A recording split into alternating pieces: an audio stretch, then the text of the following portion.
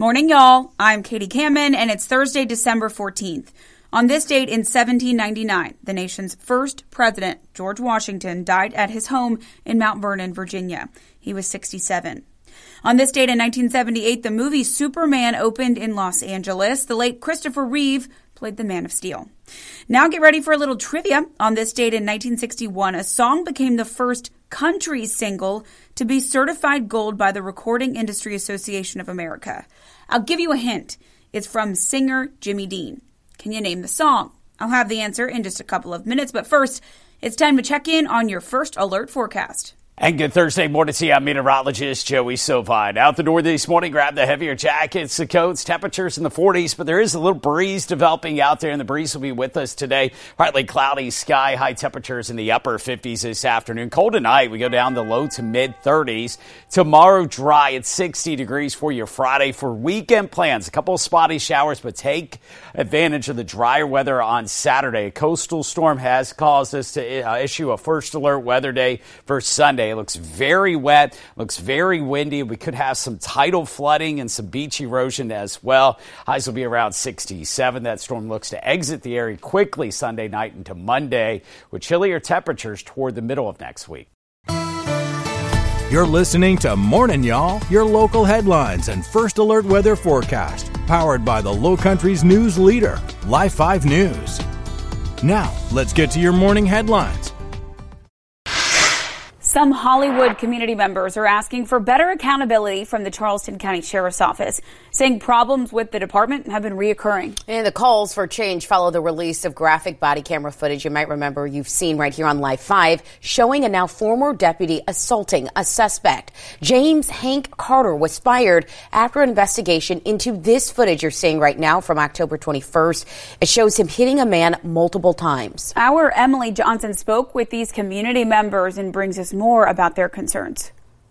The people of Hollywood are demanding answers from the sheriff's office after saying that they or their loved ones have experienced racially profiled policing in the area before and after the body camera's release.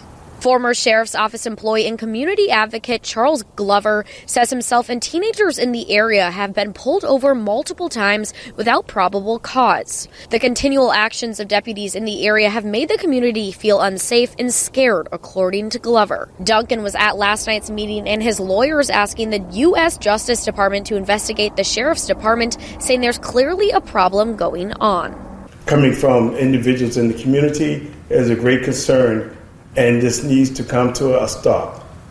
The racial profiling of people in the community, especially our young people, has to stop. The group is now asking Charleston County Sheriff's Kristen Graziano to come out to their next meeting to answer questions and hear from the concerned community members. In Charleston, Emily Johnson, Live 5 News. The Charleston County Sheriff's Office gave us this statement in response to the story, saying our agency welcomes dialogue with any community members that have concerns about our policing policies and practice. We look forward to learning more. Lowcountry law enforcement agencies say if you plan on having even just one drink this holiday season, you should pass off your keys. As part of the Sober or Slammer campaign that's now underway, authorities say they will be out in full force this holiday season, keeping impaired drivers off the road. And they're also encouraging you to join them. They tell us it's important to plan out who's driving, where you're going, and expect traffic. If you think that you're seeing an impaired driver on the road, you'll want to call your local agency's non-emergency line. You can also call 911.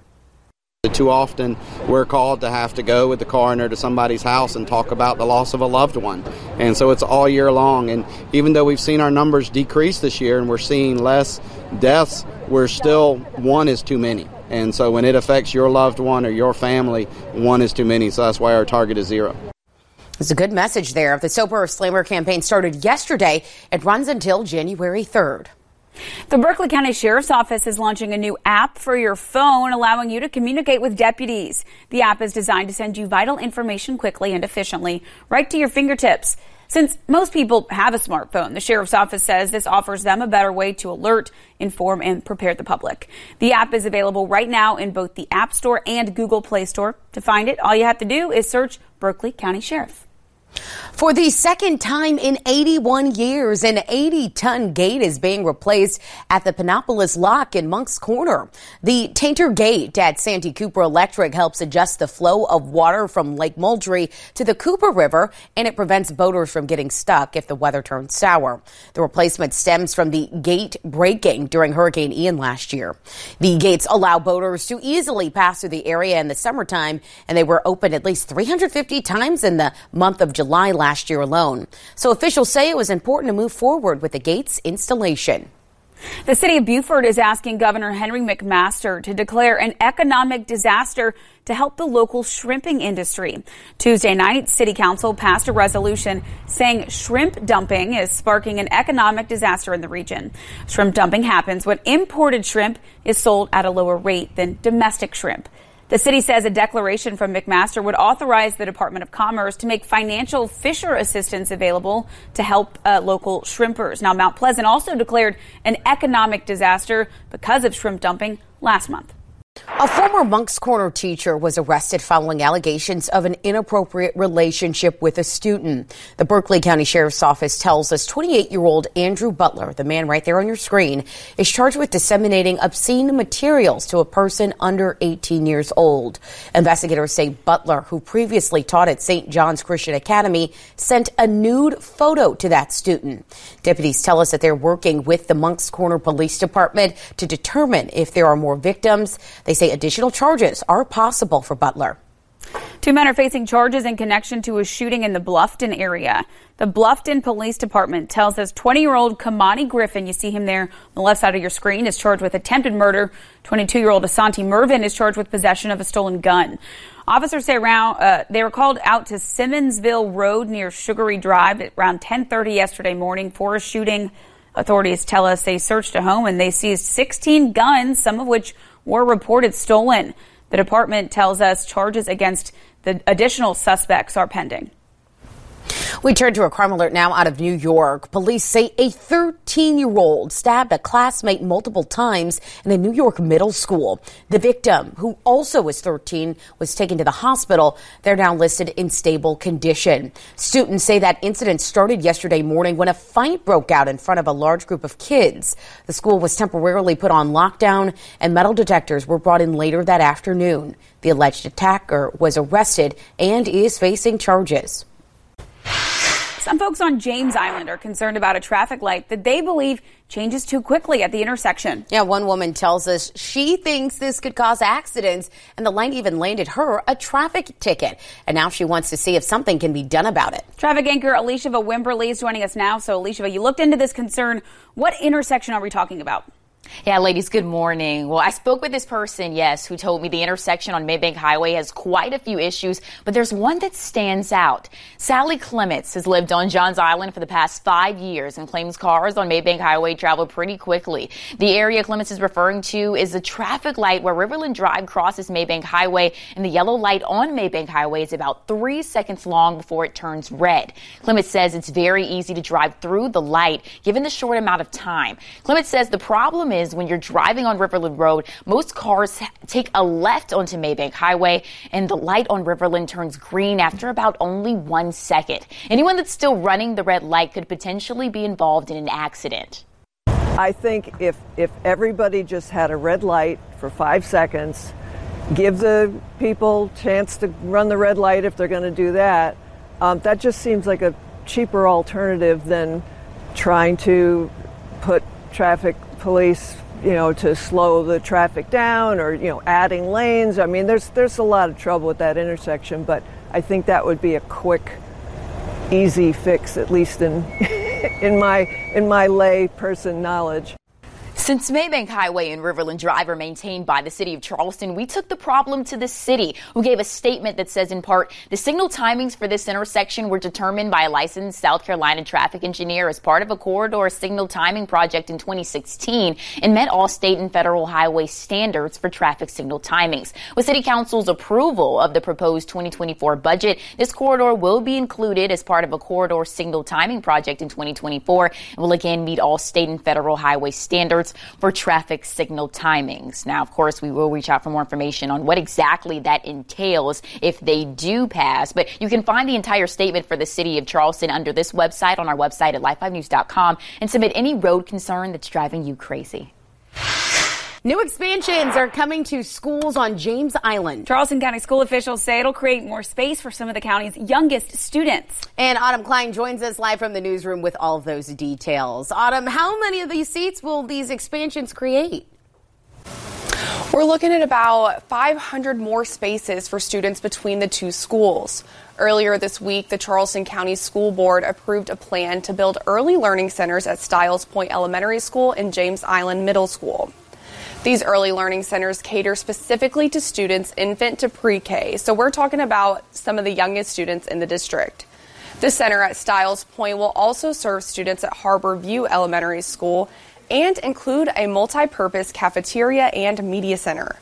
The plan would also move kindergarten students out of mobile classrooms and into the main building at Stiles Point. The plan is still far off from breaking ground. Construction is expected to begin in 2025, and the school is scheduled to open in 2026. The project is expected to cost nearly $40 million. Thank you, Autumn. South Carolina law enforcement now has a new tool to respond to school safety threats and the unique challenges that school environments pose. Governor Henry McMaster says students need to know that they're safe within the four walls of their school, and a new law signed yesterday aims to address that. It creates a statewide school safety center at the former Gilbert Elementary School in Lexington County, which officials say is a perfect setting to train law enforcement. There, the State Law Enforcement Division will provide free training on how to respond to active shooters, tactical bus assaults, mental health crises, and more, some of which will be open to school staff and the public as well. We can't recreate this at the police academy or anywhere else. We can't recreate long hallways, cafeterias, gyms, stairwells that we have here in a school like this. Our children are the most valuable resource that we have. And when we, as parents, send them to school, we expect to pick them up in the afternoon. And so that's what this is all about. McMaster worked throughout the year to secure funding for the center and unveiled his priorities for next year. They total nearly $40 million to go towards school security improvements, school resource officer recruitment, and digital mapping of all South Carolina school campuses for emergencies. Today, Hollywood town leaders are set to announce the grand opening of a new community center. Mayor Shardell Murray and the center's executive director, Lewis Smith, will make that announcement at 11 a.m. at Town Hall. The center will bring a lot of needed supplies, they say, like groceries, hygiene products, and baby necessities. AC units, heaters, and other basics will also be available through that center as well. If you do attend today, you'll be able to participate in a Christmas groceries distribution as well. And as some of those temperatures continue to drop, a local shelter wants to help keep you warm tonight. Holy City Mission's Winter Warming Shelter in North Charleston is opening its doors between 7 and 9 tonight. You can see that address there on your screen. Organizers are giving you a dinner, breakfast, bagged lunch, a hot shower, warm clothes, toiletries, and more. For a ride there, you can get on the Carta Bus Route 13 and request the Aldersgate Winter Warming Shelter. Checkout will be at 7 a.m. tomorrow morning. At the beginning of the show, I told you that a Jimmy Dean song became the first country single to be certified gold by the Recording Industry of America on this date in 1961. That song told the story of a powerful but quiet man who died a hero, Big Bad John. Celebrating birthdays this Thursday, singer-actress Abby Lane is 92. Actor Hal Williams of Sanford & Son and 227 is 89. Actress Dee Wallace from the movie E.T. is 75. Actress Cynthia Gibb is 60. Actor Jackson Rathbone from the Twilight movies is 39. And singer Tori Kelly is 31. Thanks so much for joining us for Morning Y'all, powered by Live 5 News. I'm Katie Kamen. Hope you have a great Thursday. I'll talk to you tomorrow. Morning Y'all is produced every weekday morning. Be sure to subscribe wherever you get your podcasts and download the Live 5 News app for your mobile device. Get the latest news and weather updates 24/7 from Live 5 News, the Lowcountry's news leader.